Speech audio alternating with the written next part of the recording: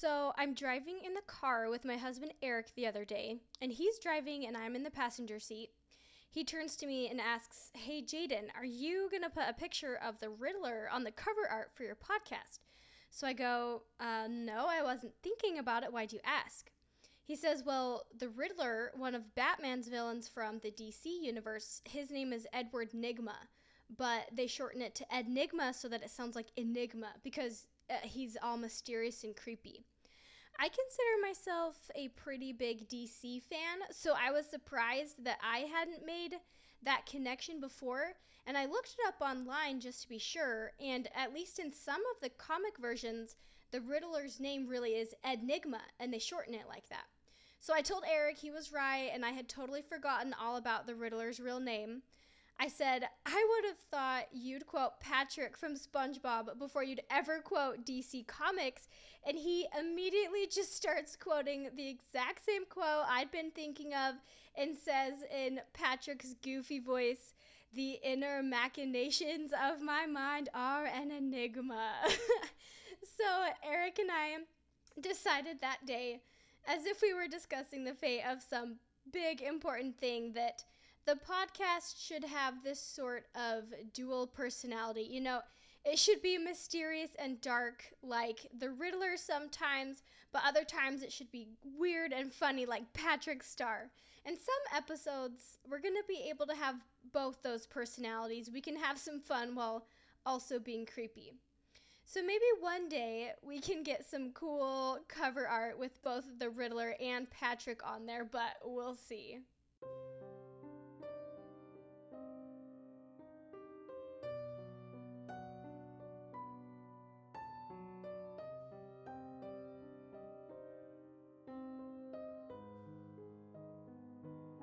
Welcome to the podcast, everyone. I'm Jaden, and this is Straight Up Enigmas.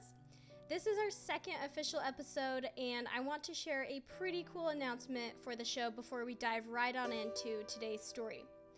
I reached out and contacted a lady by the name of Jennifer Jones, not to be confused with Jessica Jones, although Jennifer is also super awesome and looks just like Jessica now that I think about it. But she has her own website dedicated to the history behind things like urban legends and haunted locations, and that website is called The Dead History. I asked Jennifer for permission to share some of her stories on the podcast, and she agreed. So it's pretty awesome that we'll get to share some of her creepy, real stories about some folklore and legends that she has researched. It's pretty exciting to already see that we're getting access to some of these more popular story archives when we're only in our second episode. So what all of this means for you is that we've got some super cool episodes coming up on the show that I'm really excited about. Let's go ahead now and get started with today's episode.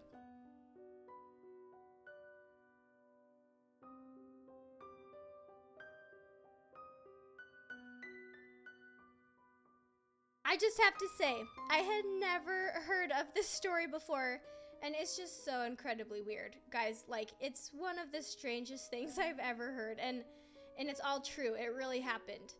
I'm gonna go ahead and give you a little bit of background on the setting for the characters here. So Southern California, in the spring of 1928, was in its prime. The age of silent film ended in about 1927, so the golden age of Hollywood pretty much began right after that. In Southern California then, in the late 1920s, agriculture was booming, the movie industry was transforming the area, and it was basically the perfect place to live, except for Christine Collins and her family. On March 10th, 1928, Christine Collins had every parent's nightmare come true when she realized that her 9-year-old son Walter was missing. She had given him some money to go see a movie at a nearby theater, but he had never come home. So she calls the police, and while the police think that Walter has just run away, Christine, she immediately fears the worst. She thinks, I know my son, he would never just run away, so she comes to this terrible conclusion that he's been kidnapped. So now with this suspicion that maybe Walter has been taken, the police start to scan the Collins' street and the neighborhood of Lincoln Heights where they live in LA.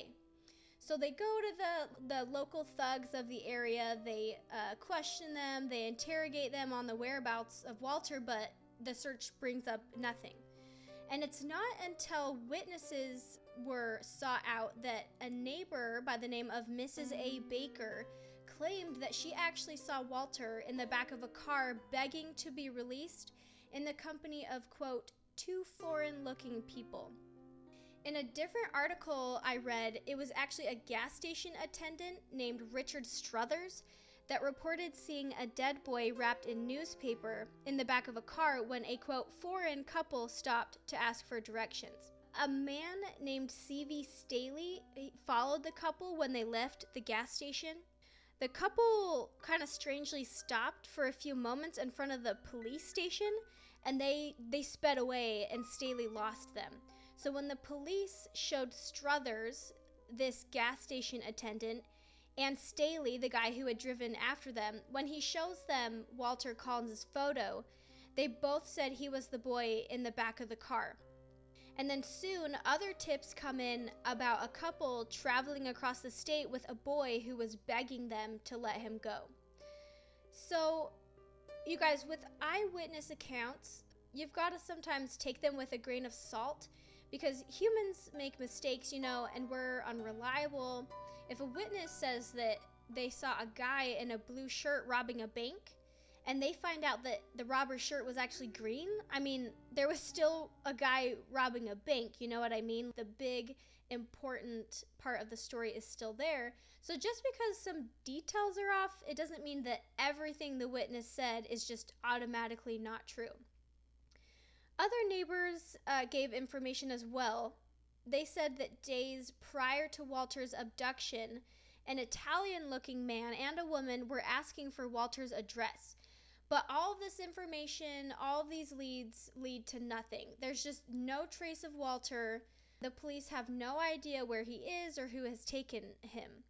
And they search Lincoln Park Lake for Walter's body, and after a huge, massive search of the area, there's still no trace of Walter. So he's been missing now for a little over a month, and there's just no trace of him.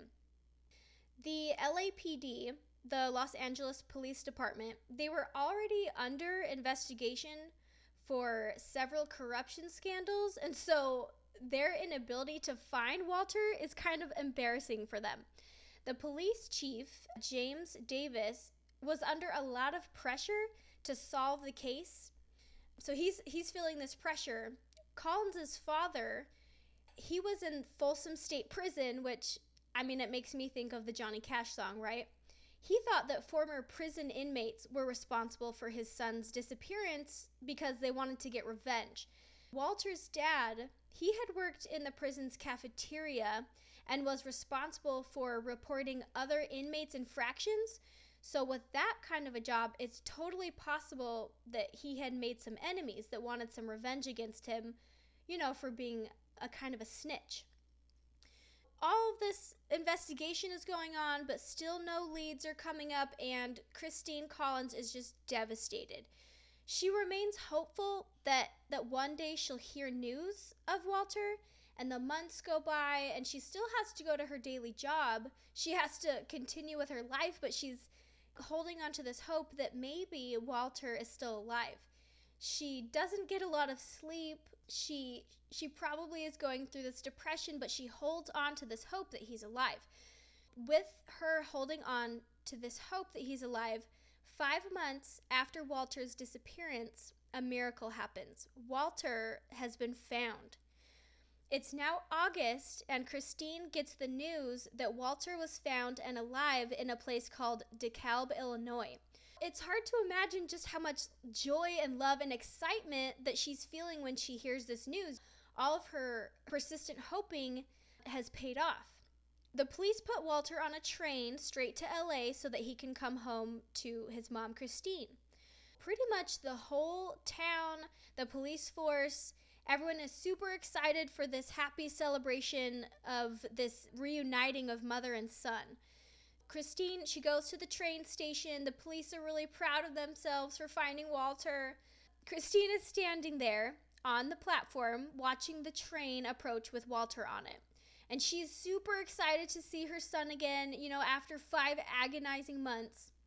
And as soon as this little boy steps off of the train, Christine immediately says to everyone that the boy getting off the train was not her son.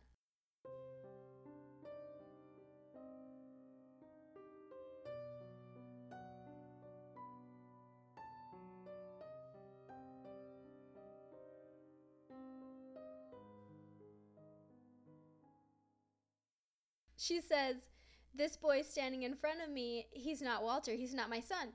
Captain J.J. Jones of the LAPD could not believe what Christine was saying. He said, "You've gone through a traumatic experience. Walter has also gone through a traumatic experience. He might seem different, maybe all these months from being gone.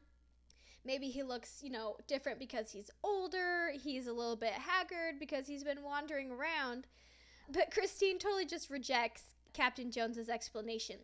She says, I know my son, all right? I'm a mother. I know my own son no matter what the circumstances are. But Captain Jones does not take Christine's word for it. And he says, "Under no circumstances do I want it to be known that we made a mistake, that the LAPD made a mistake." Because remember, they're already kind of under this scrutiny, and they were already under investigation for a lot of other corruption type scandals. So trying to avoid humiliation, Jones tells Christine to take Walter home and, quote, try him out for a while to see if her memory would clear up. So he goes, "Just take him home and try him out," as if he's like a car salesman and he's saying, "Here's the keys, go ahead and take the car out for a spin and maybe it'll grow on you. Take this couch home and just try it out in your living room and see what it looks like. Just try this kid out." Christine, feeling the pressure from both the public and the police, she agrees to take the boy home. And then right after that, police start to question Walter in hopes of finding his abductor. So they ask him, "Who was your kidnapper? How did he take you? How did you end up in Illinois?" But police and doctors are unable to get hardly anything from him. He says little to nothing. It's as if he's keeping a secret, but no one can get Walter to say anything about what had happened to him. Christine is still insisting that she knows that this boy is not Walter, but she agrees to take him home and care for him. And she's still wanting to prove that she's right and that her son, her real son, is still out there. Christine gets some dental work done on this boy Walter that they found and brought home. She compares his dental records to Walter's dental records to prove that there's a difference in these two boys. I mean, there's a difference between the dental records, and she takes them to Captain Jones, and I can just imagine her, laying them out on the table and just saying, "Look, I have actual evidence." Captain Jones, he still doesn't accept what she's saying. He doesn't believe Christine, even with the records, and he concludes that Christine was just trying to humiliate the LAPD. He says, "I will not stand for this slander, especially by a woman." So what does he do? He has Christine Collins committed to a psychopathic ward in the general hospital. Okay, so he just says, "Okay, lady, you're super annoying. You are getting in the way of what we're doing here at the station. I'm just going to put you in jail, all right? I'm just going to take you to the hospital and tell everyone that you're psycho." And that's kind of what these psych wards and hospitals, it's kind of what they were for back then. If even family members, if they had like a troublesome family member, if someone was even suffering from depression, something that they didn't understand back then, family members would put their loved ones in psych wards, just kind of so that they wouldn't have to deal with them. And they were not great places. So Christine Collins, she remains in the hospital under harsh circumstances. She was treated terribly. She kind of started to get sick because they were giving her all these different forms of medicine to try and bring her to her senses so that she can see that this boy is actually the real Walter. 10 days pass and she's in the hospital. Good news finally come that released Christine. The believed Walter, this little boy that had been found, he had confessed to not actually being Walter. The boy's name was really Arthur Hutchins Jr. His true name was discovered even after he provided another fake name of Billy Fields. So when questioned as to why Arthur would pose as Walter, Arthur admits that when he saw a picture of Walter and saw their resemblance, he saw an opportunity. He knew that if he pretended to be Walter, this little missing boy, he would get a one-way ticket to LA, and that would increase his chances of making it to the movies and maybe even meet some of his favorite stars and actors.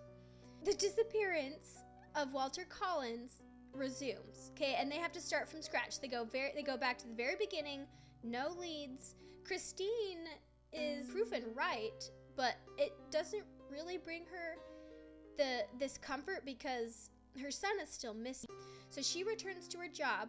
She goes back to her normal life. She's still waiting to hear this news about Walter, and she's saying, I hate to say it, but I told you so. I knew that this boy wasn't my son.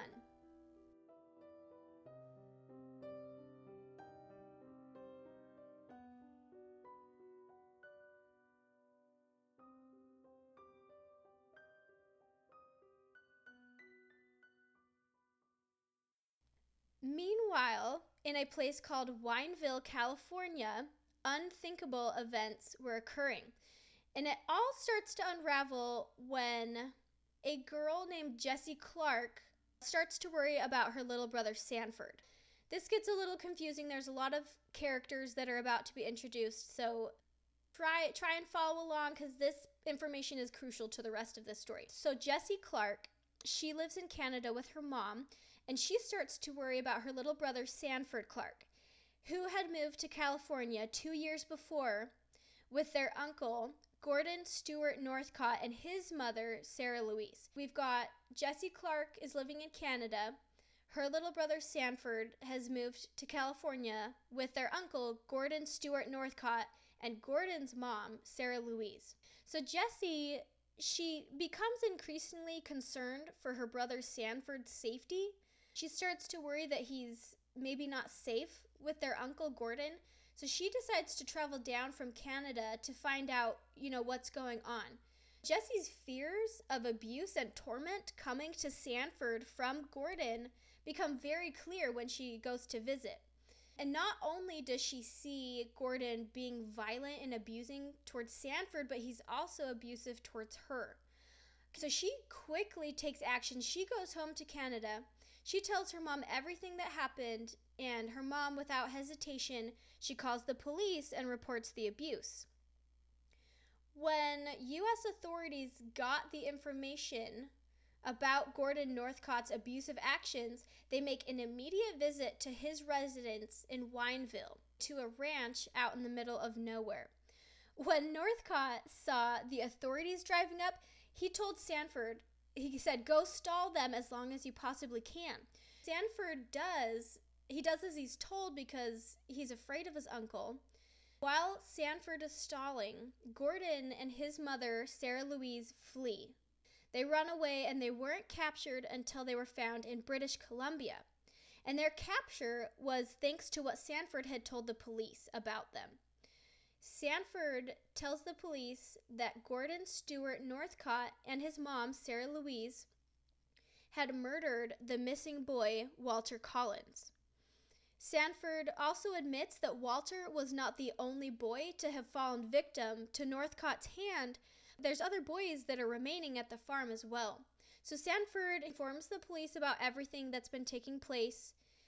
He tells the police that numerous boys were killed by an axe and that quicklime was poured over their bodies before disposing them. Just to familiarize you guys with what quicklime does, Oscar Wilde wrote a poem in 1898 about what the chemical compound does to bodies. The poem reads, "Eats flesh and bone away. It eats the brittle bone by night, and the soft flesh by day. It eats the flesh and bones by turns, but it eats the heart away." Pretty dark and grisly stuff, as you can see. Quicklime is pretty nasty. In shock and disbelief, the police, with Sanford by their side, they returned to Wineville to dig up the remains that Sanford claims are there. Physical remains were found on the farm, proving that boys had actually been there, including two brothers, the Winslow brothers. They were two boys who had gone missing only 30 miles away from where Walter had been taken. Library books belonging to the boys and clothes had been found in the chicken coop where the Northcotts kept the boys. They locked them up in the chicken coop. There was even a note written by the Winslow brothers that was discovered that said, "Don't worry, we are fine." So they're not sure if that was actually written by the Winslow brothers. Maybe they were being forced to write it, and maybe Northcott was going to take the note to their families to make them think that the boys were okay. When Sanford takes the authorities to the graves, there were no bodies. There were only pieces of bodies that they found.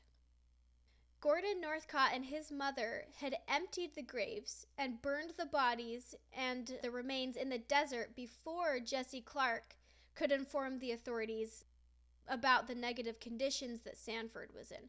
So some human bones and a blood-soaked mattress turn up, and it did in fact prove that Nelson and Lewis Winslow, Walter, and a ranch hand, Alvin Gothea, had all been tragically murdered.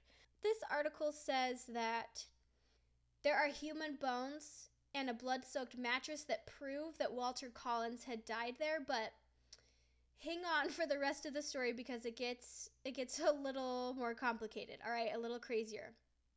It was December 3rd when Gordon Stewart Northcott confessed to the murders of the Winslow brothers and Alvin Gothea.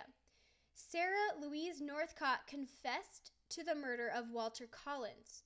Gordon Northcott hinted that there were more than 4 boys that fell victim to his murderous actions.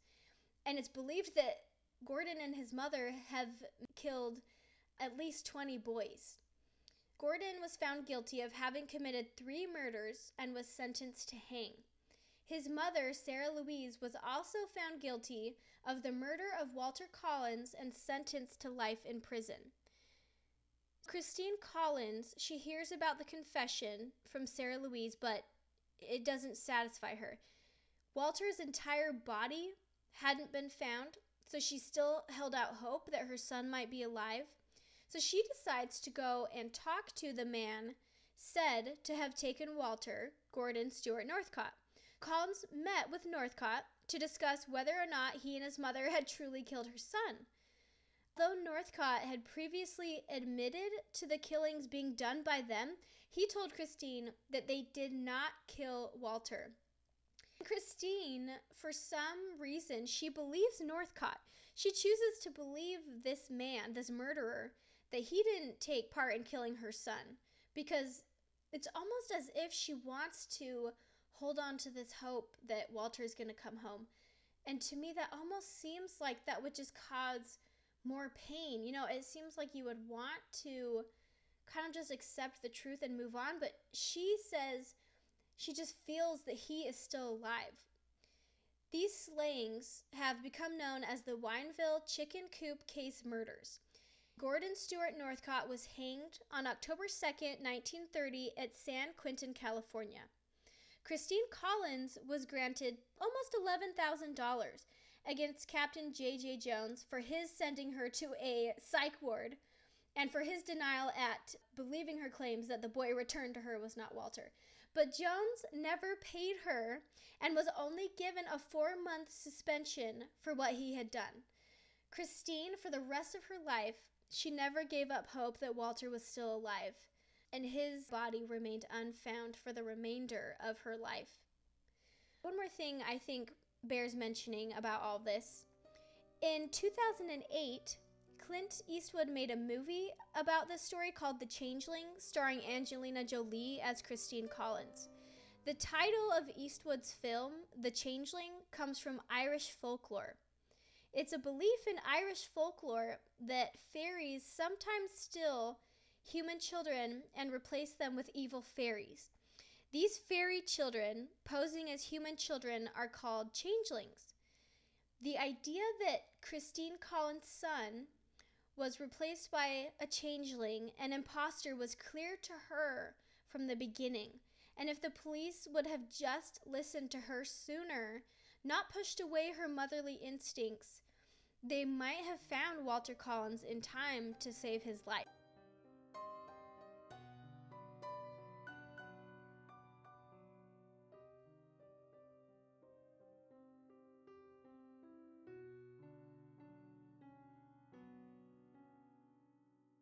All right, thank you guys so much for listening to this week's episode of Straight Up Enigmas. I am so excited about this show. I'm so excited about all the support that we've been getting. Thank you so much for all of your support. Please, if you could show that support just a little bit more, if you could look up Straight Up Enigmas in the Podbean app, just up in the search bar really quick. Just type in Straight Up Enigmas and click that blue follow button. That would be so super great of you guys. If you could also share this post on your social media accounts to get the word out there to your family and friends, that would also be super helpful. So once again, you guys, thank you so much for listening. This is Straight Up Enigmas. Make sure to tune in next Tuesday for the 3rd official episode.